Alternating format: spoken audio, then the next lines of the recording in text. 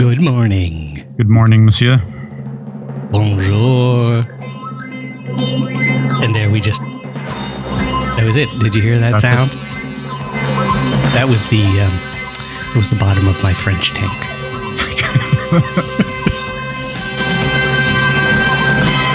This is very exciting. Okay, so part 2. We, for the first time ever, we just were like, came up with a bizarre thing happened right at the end of our last episode. If you haven't heard it, you might want to go back and listen to it, but you don't have to. Because nothing we do, makes sense anyway. So That's right. So, you could probably listen to it in reverse order even. yeah, continuity is overrated. Yeah, literally play it backwards. If the war. So we're just going to jump right in. The last thing that happened was, we were pondering. I want to say the role. Here's the boring way to say it: the role of mathematics in the workings of the universe. But really, I thought of a phrase like after we recorded that, but like math is the muscle of the universe. It's a terrible analogy. I'm just saying that it came to my mind. But it's got alliteration behind it, so That helps. Yep. closer to being true. 2 M's. But muscle isn't quite the right word, but it does give you a visceral sense of like the power. Sort of what makes it go. Yeah. Yeah, or that it, it's the math. Here's a better way to say it, maybe. Probably not scientifically accurate, but the math is in charge. I mean, if one thing's going to bend, it's going to be the universe, not the math. Well, Einstein would have agreed with that. Right. It's this peculiar property that it seems the rules of the universe are written in mathematics, right? The truths of reality are expressed in mathematical form. Right. And as we talked about last time, it's not obvious that the universe should be that way. And for most of human history, people did not think so. Yeah, I love this. Just point that out. That again, these are the kind of things I love to do. Point out something. There's 2 things. One, point out that a lot of things lay people may take for granted, such as, of course, things move. You can measure. You can use math to figure out how things move.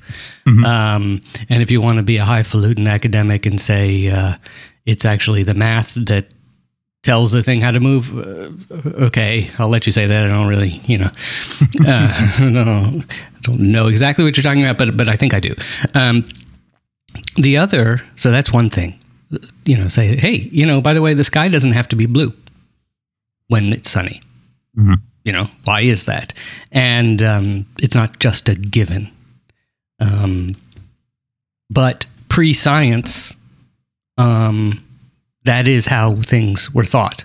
Who did the giving was, people attributed the name of the creator or that there was a creator in many, many, many different ways over the eons around the globe. But for instance, it was blue because it was blue. Is that right? Yeah, it could be. Right. But even there's even systems like Aristotelian physics that don't particularly require God or divine fiat, but still don't look particularly highly on mathematics, right? Right. To be clear, I wasn't saying God so much as just that. Well, why is the sky blue? Well, it is. Who are you to ask? I don't know.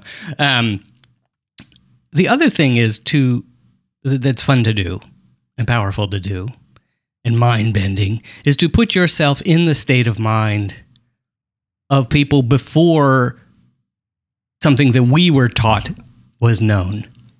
I find that fascinating. And I think in your writing, isn't it something you've talked about enjoying? Yeah, that's pretty much my job. Yeah. That's your job.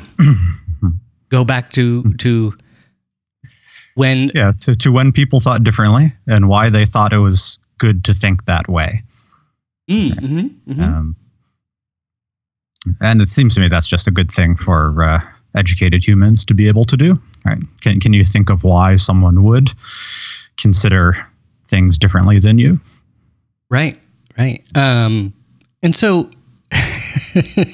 from this very sober discussion, at the end of our last episode, there was a cliffhanger.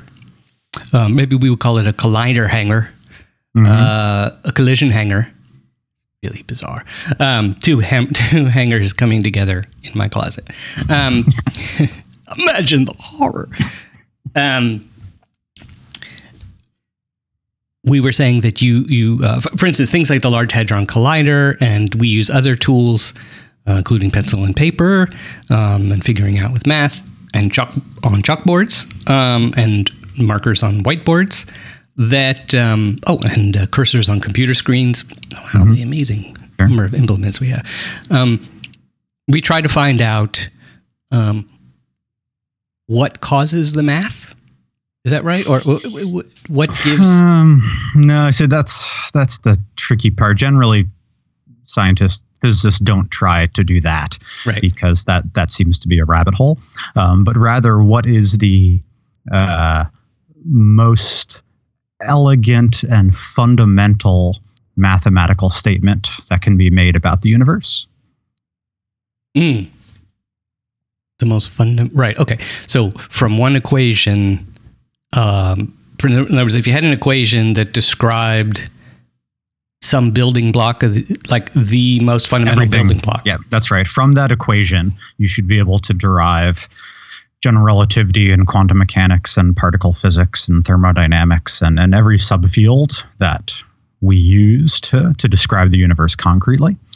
And those are all very different mathematically. So that's the great trick that things like string theory are trying to do, is can we have a mathematical statement that encompasses everything we already know? Right. Okay. Oh, that's it. So it's sort of like, by the way, if you're in the audience and, some of you in the audience may be smarter than us, smarter than me, not smarter than Matt, but perhaps more knowledgeable and more practiced at whatever your thing is. But, there might be a lot of you who are more in my boat and it's a very big boat. And thank God it floats, because I wouldn't know how to make it not float. I mean, see, I don't know what I'm doing. I'm a terrible captain. Who just don't know what the hell is. These are very abstract thoughts, but important. And when they're revealed to you, it's kind of like, and when you kind of get it, it's like, holy moly. Or more forceful words may come to mind. Is there an sorry. What I was going to say is that it's kind of like right now we can describe islands of activity. So with quantum mechanics, we can describe what goes on inside the atom and all the little particles there. With relativity, we can describe what happens in the fabric of space, or the space on giant scale. Gravity, right. For instance, we can explain gravity. There's nothing, as yet, we can't look at quantum mechanics to understand gravity. And I think islands is a good metaphor. Right. So each island is really good at what it does.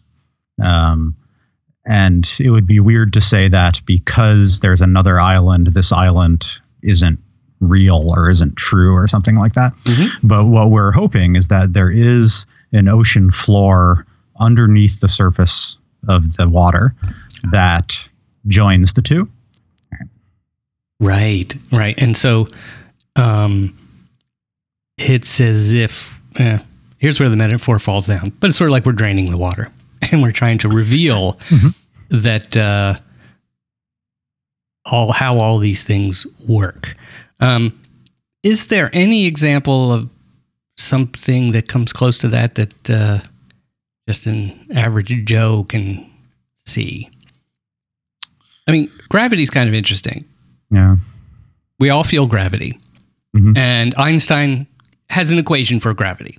You don't have to understand why, or where that came from. He figured out what was going on. And there's an equation that says when you have a big thing, next to a small thing, this is... I can describe it. I can figure out everything that's going to happen from that. Mhm. I can figure out how you're going to fall or orbit and really, or escape. That's it. You get those choices. And then gravity is everywhere. We have this equation that can describe it everywhere in the universe, throughout time, everywhere on Earth, of course. And it works, right? So the idea is that there's nothing in that, let's say, there's nothing in that equation, or very little in that equation, that can help you understand what's going on with the electrons running around your cell phone. Yeah. I mean, you just, there's no help there. You know, it's the wrong program. Maybe that's another, is this another way to think about it? That the atom runs on one, there's like an app for atoms. Okay, yep. And then there's an app for gravity. Yeah. And you have to switch between them. But none of them work without the operating system of the computer, the desktop, if you can think of it that way. The thing that makes the cursor move when you move your finger around the trackpad. And then you would even say, well, is the operating system it? Is that the most basic thing? Is it Mac OS? Or is it Windows? Or Linux? Chrome, maybe? I'm not sure if Chrome is the most fun. Yeah. But let's take Mac OS. Okay. Because that's what I'm looking at right now. There's an operating system. It has a Finder, a desktop. And there is a program that runs the desktop and handles actually all the other things that go on.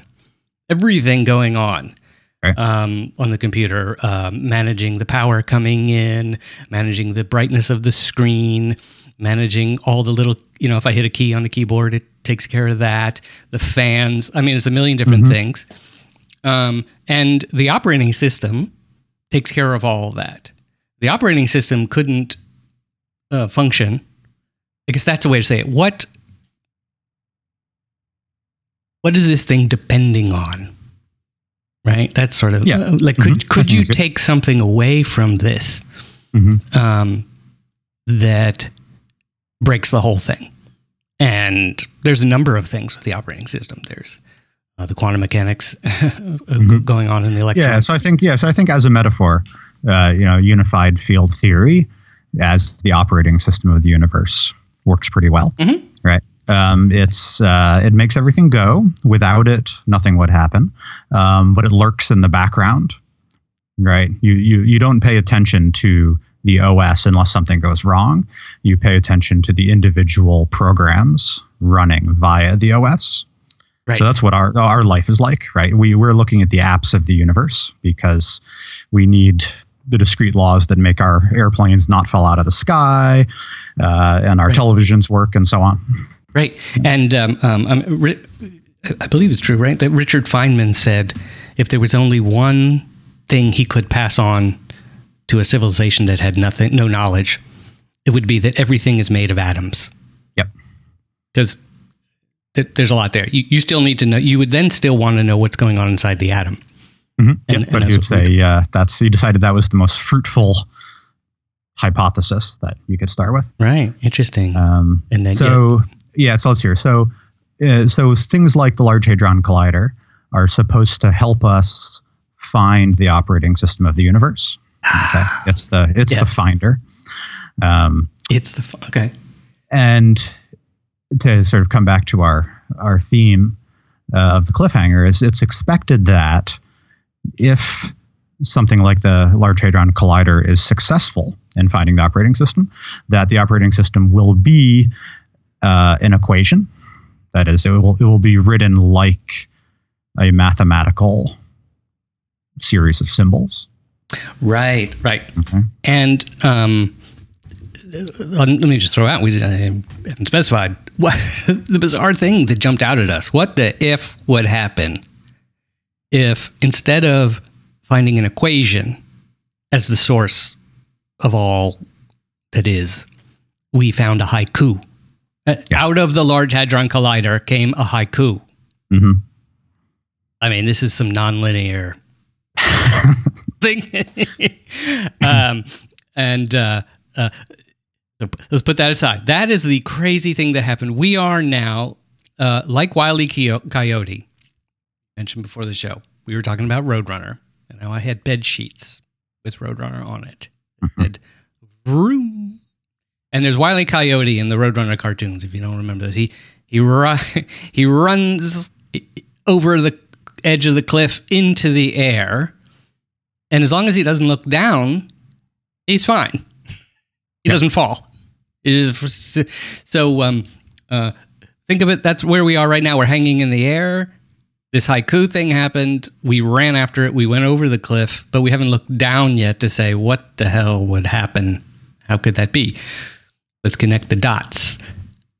Stepping back to your idea that an equation comes out of the Large Hadron Collider, is it really that they see particles moving? Mm-hmm. Well, they smash atoms together. They smash protons together, right. Electrons, and different particles. And when they do that, other particles come out.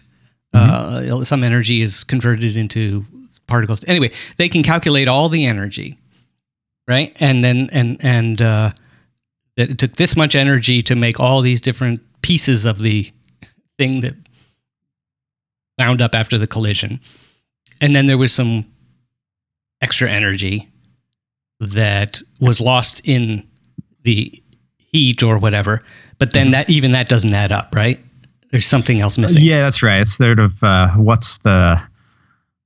so you get these patterns of the particles smashing into each other and coming in and out of existence. And then you say, what's the equation that explains that pattern? That's it. And the hope is that the pattern is something new that we haven't seen before. And therefore we've learned something closer to the operating system of the universe.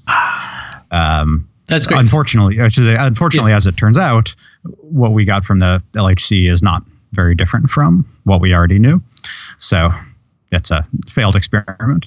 But we're imagining that they do the run of data, and we tell the computer, find the pattern in here, and it spits out some poetry.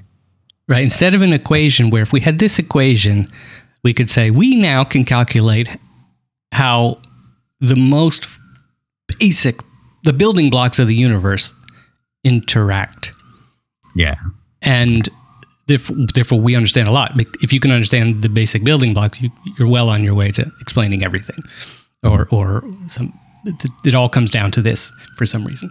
Instead, as the physics police in the background coming for us exhibits haiku. A haiku. Mm-hmm. Now, would that appear on their screen? What do they when they're looking at their screens on the Large Hadron Collider? We see that room, it looks like Mission Control.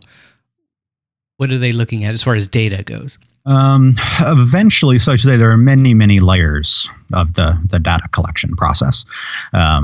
So the initial one is a series of flashes, I guess. So the detector actually says, I see a particle here, I see a particle here.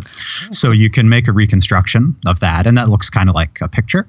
But that's actually, that's cool to look at, but hard to analyze. And the picture looks like fireworks, actually. I think that's a good metaphor. Yeah. And once upon a time, people had to sit down and kind of trace the fireworks back manually to understand what's going on. And nowadays, the computers do that work for us. Right. Because there's so many events, there's so much going on that no human can process it, but computers don't get bored, so they can just sit there and do it. Right. By the way, that's an assumption that the computer doesn't get bored. That's right. We have no way of knowing that. Right. But like the data you publish at the end of the day, or what you get excited about looking at, is a graph, essentially, graph of sort of frequency of particle appearance. And there's a hope that there will be a funny looking bump in that graph. Okay. And depending on where that bump appears, you'll either be excited or not. Okay. And because if you expected the bump to be there, then it's not so exciting. If you find a bump where you didn't expect to see one, then that's great. Because that means this is the opposite of when you go to the doctor. That's right. Mysterious bumps. Yeah. Yeah. You're Doctor, looking for the great. bumps. I found a new bump. We want a bump. Yeah. Right. So I guess in our little thought experiment here, because let me just say, is it as simple as that bump, which is basically a curve in the line that wasn't expected to be there, is if there's no bump, then you look at the line on the graph and it's moving. It matches. So we can, using whatever equations or equation we know now, we can say, well, this is what we would expect to see. And that would put a line on the graph. Mm-hmm. And then you run the experiment in the collider. And then when you're done, you look at the graph again and look at what the line really was. And when that lines up exactly, or very close, very, very, very, very close to the line you predicted would happen, you know you know how things work. You got it right. Is that correct? But the bump says, you didn't see me. You didn't know that there was this another gear or there's something going on. Yeah. Yeah. So I guess in our what the if here, instead of the curve instead of getting the smooth curve we expect, it spells out the haiku. Yes. Well, or maybe, haiku's Japanese. So maybe the patterns of particles come out in kanji, right? In Japanese characters. Wow. Now, that's pretty interesting. There's one slightly more realistic thing, which impossible. That's the most realistic scenario. It goes nonlinear after that. That it's like a code or something that there's a bunch of bumps maybe, and no, that wouldn't work. We would never say, oh, it's clear. It adds up to a haiku, because you could do that now. Yeah, you could. That's right. Did you remember, ASCII graphics, right? Right. Right. You could make just ASCII graphics that spelled out a haiku. Okay. ASCII. That's how it's done. Okay. It's ASCII art. Mm-hmm. For those who don't remember, or you can still do it. But ASCII art is I forget what the acronym ASCII stands for, but basically it's art you make by using only letters on the page. Just regular characters. Somebody made, I believe, the entire movie of Star Wars. Oh, yeah. Yeah, I remember that. Incredible. Yeah, it's amazing what you can do with this. So why not have a whole poem out of it? Why not? Right. That would be right. And so not just one bump appears on a line. Everybody goes, whoa. It's like this full screen. Right. Yeah. So the first reaction is, of course, going to be that it's a prank, right? Somebody's messed with the data. Right. And then the second will be there's something wrong with the instruments. So I should say the same rule applies in high energy physics, which is you turn it off and then you turn it back on again if there's a problem. Right. And by the way, everyone's cell phones are confiscated. Yes. Email is shut down. CERN is just taken off the grid entirely. Although that would draw too much attention to themselves. But the idea is they're not going to put out a press release that says this happened. It would be embarrassing. Right.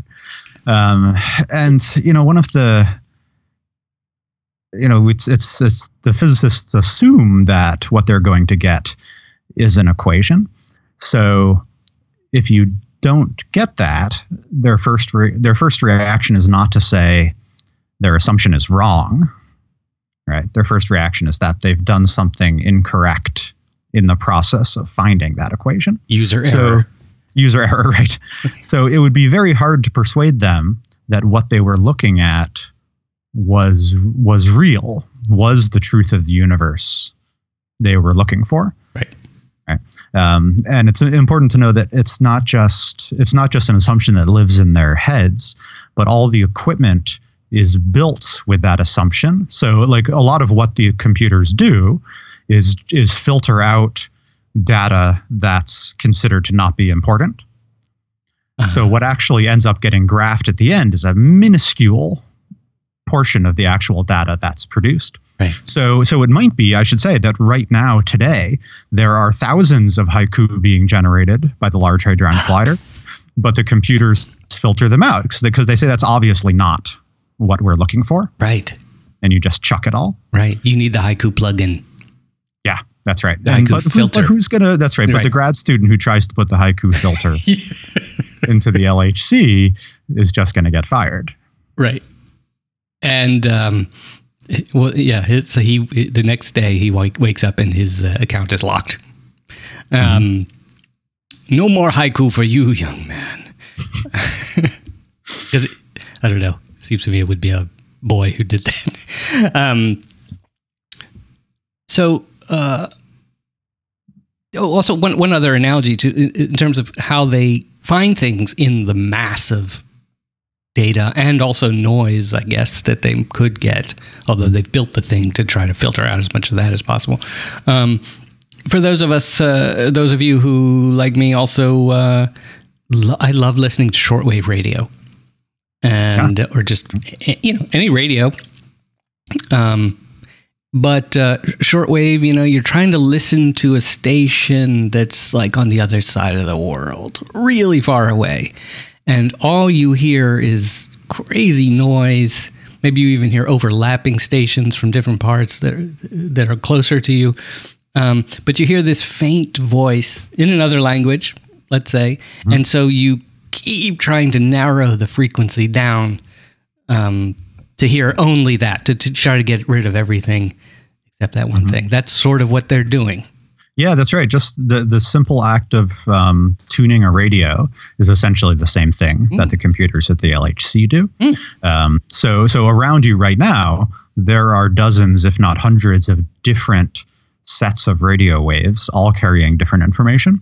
So if you built a radio that listened to all of them, that is, you say, I want to get all the data that's in the air right now, it would be useless. It would just be static, right? Or not static. It would be, thousands of voices all talking over each other, and that would be that's what you hear anyway. Just walking down the street every day, that's right, telling you what to do. Exactly. Put the haiku in. So you have to. So if you want to hear something clearly on the radio, you have to accept that you're going to not listen to most of what's on the radio. Right. It's this active. It's this act of saying, I only want to hear this. Right. And that's where clarity comes from. So particle physics is like that. You have to actively choose what to listen to or look for, right. And then hope that that's the right thing. And they use a term, Six Sigma. Yeah, which you explained in an earlier episode, but it's been a while, okay. So that I don't even remember. So sigma's a measure of how unexpected an event is. So in the terms we've been using, how noticeable that bump on the curve is. Right. So there are some bumps on the curve that are not very surprising. Or rather, they're not surprising enough. You're like, yeah, that's weird, but that's not weird enough to get excited about. Right. So sigma, the bigger the number on sigma, the more unexpected it is. So if it's 1 sigma, that's something that will happen occasionally, but won't be that surprising to you. So that's winning a $5 lottery ticket. Like, yeah, okay.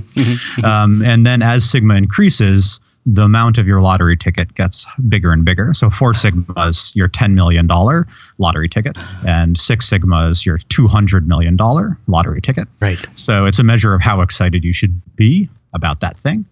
And this would be off the charts? Well, so this is an interesting question, is that the haiku then is not even part of that measuring system. Right. So to run with the lottery metaphor, it's not that the haiku is $1 billion ticket. It's that your lottery ticket gives you a wombat. I haven't heard the word wombat in a while. So it's that you scratch off your lottery ticket and there's a wombat there, and you say, but that's not even part of the lottery game. Right. How can you give me a wombat? and that's the kind of feeling that the physicists would have at CERN. Right. Where they'd say, this is not even a thing. So in the same way, you would take your wombat back to the bodega where you bought the lottery ticket, right, and say, I'm sorry, I've got a wombat instead of a lottery ticket. And the two of you would just stare at each other for a while. Like, I don't know what to do. That's what it would be like to get the haiku at CERN. It's what Thomas Kuhn, the philosopher and historian of science, said, that science works within paradigms. And one of the features of a paradigm is that you have an expectation for what the answer should be. Even if you don't know exactly the answer, you have an expectation for it. So his metaphor for that was saying that science is like a crossword puzzle. Okay, so you might not know what word is 37 across, but you know it's going to be written in Latin characters, and you know it's going to be 6 letters long, right, and you might know that the second letter has to be A. Okay. Right. And so there's a lot of possibilities within that. But it can't be the case that it's going to be written in Arabic characters. Okay. So it's the very enterprise of doing science, Kuhn said, is about restricting the kinds of possibilities you can get. Even weirder, it's not going to be written in emoji. Right. Yes, exactly. Right. And that's why you can't get a haiku from a particle collider, is that everything about your technological and social system you've developed to do science is looking for a certain kind of answer. So if you get an answer outside that, it's not that it's wrong. Right. It's just not part of the system. It's just not a thing. Right. Now, just for fun, a little sci-fi detail. Instead of thinking of it as ASCII art that fills the screen, I was wrong about that. I went back and looked at the data. It's not that obvious. It's very, very close to being that obvious, but like it's tiny vibrations in tiny probably discontinuities, or maybe is it written in cursive? Let's say it's written in cursive. Okay. I don't know if is kanji ever written in cursive? Well, kind of. There is a more elaborate sort of calligraphic version. Perfect. Yeah. So it's when they zoom in on the line, and they're like, "What are these little?" Oh, we're seeing some vibration in the line, or some oscillations. So something's going on here. They go in closer to the maximum pixel density, and they see it's kanji script. Mm-hmm. And they don't know what to do. Yeah, I think that's it. And what now? Just to say what that would mean for the real world is we're jumping ahead and saying we know this is real. Okay, so they convince themselves that it's real in some way. Right. Well, even I'm saying as the storytellers or as the experimenters here, the what the ifers is. Let's say that really happened. It wasn't a trick, or it wasn't an accident or something like that. We don't know why there's a haiku on the screen, but this has happened in this scenario. Mm-hmm. And that would mean that, would it mean that if you broke, or if you could look closely into every single atom, or even whatever particle it was, whatever particles collided that revealed this haiku, that would happen in every single atom. Well, it could be found in every single atom in the universe, but in the same way that the equation that we're looking for isn't written on a piece of paper rolled up real tight inside the atom, right? That's not how. It's not a fortune cookie. That's right. That's not what we mean when we say the math is inside the atom, but rather the equations are a way to conceptualize and describe the activities going on inside the atom, right? How atoms interact with each other, or the processes, right? So the haiku, so I should say I can't spontaneously make a haiku, so I'm sorry about that. But the haiku would say something like, minimum energy interactions are best, or something, right? Right. And the fact that it's written in Japanese, then we're like, well, I don't know. So God was Japanese. I guess no weirder than Jewish texts being written in Hebrew, I suppose. Right. But that would be a shocking thing, and an out of context problem, as the writer Ian Banks says in one of his books. Oh, that's a great phrase. That's a great phrase. This is a trilogy. Oh my God. This is a trilogy, my friends. This is a like in Thanksgiving, you get completely stuffed. You fill yourself up. There's so many things on your plate. There's stuffing, there's cranberry sauce, there's turkey. I almost said Tabasco sauce. I put Tabasco on everything. Maybe on the stuffing. But this is a trilogy. Are you sure we can handle that? Yes.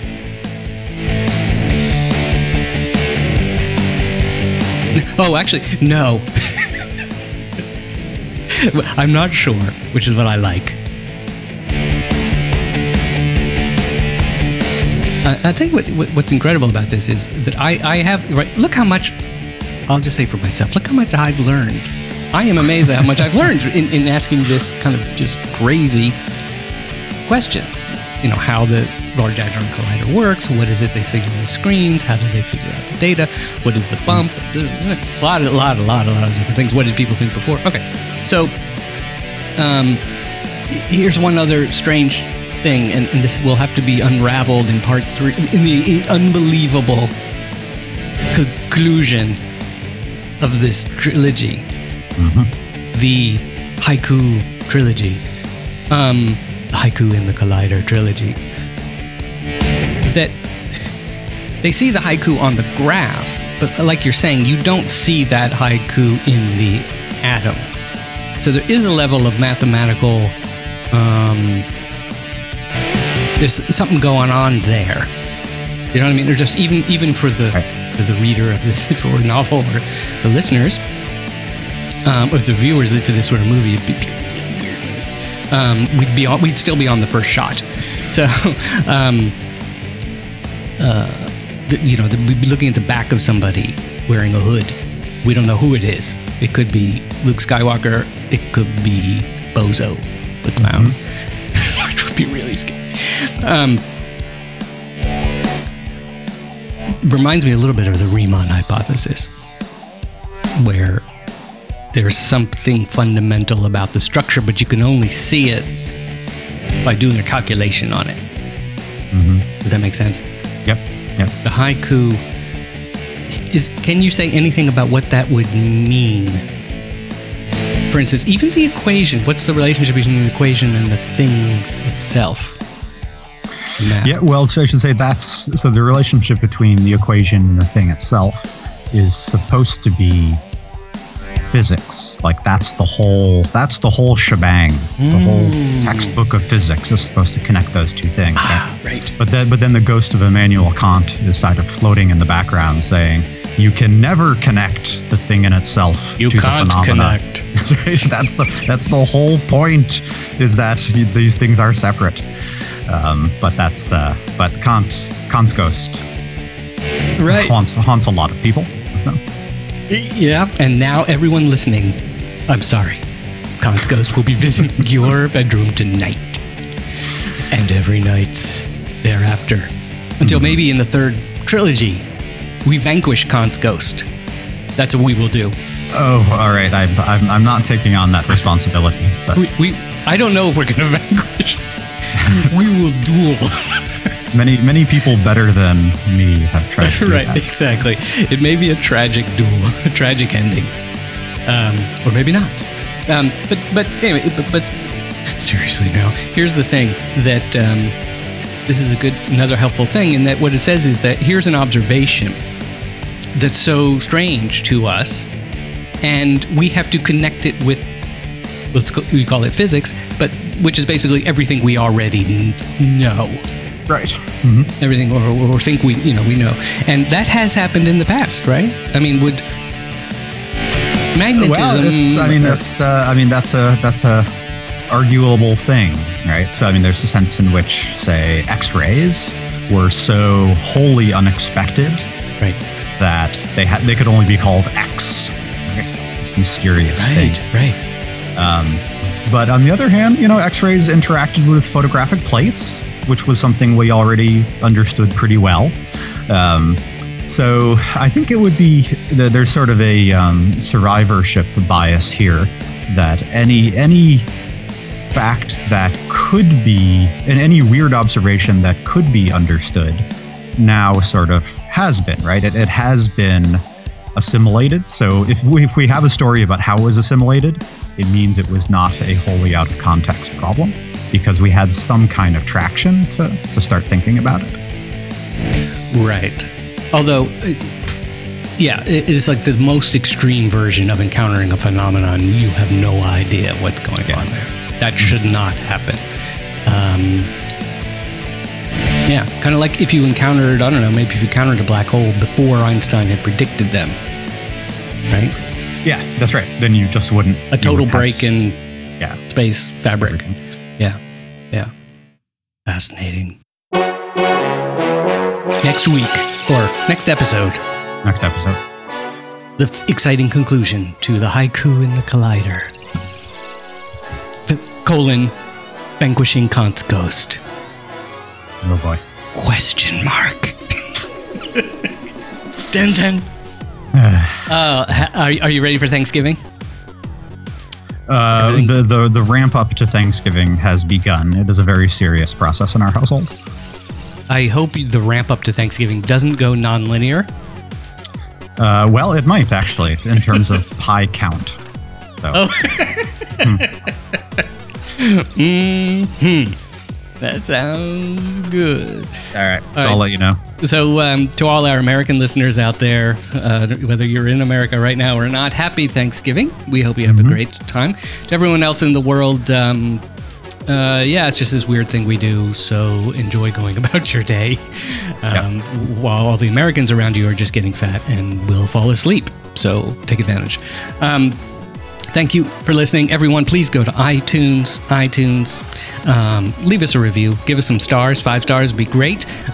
If you can write a little review, that's awesome. If you've heard me say this more than once in previous episodes, please do it. It'd be great. Thank you. You know what I'm talking about. And send us your thoughts. I mean, we really want to know. Tell us what you think.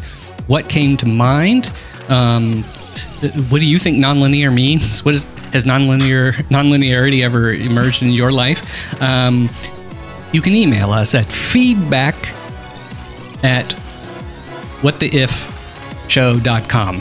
Feedback@whattheifshow.com. I still remember it. It's going to be a good day. Matt, best to you and your family of pies and family of humans. Farewell. Till next week. What the... Yeah.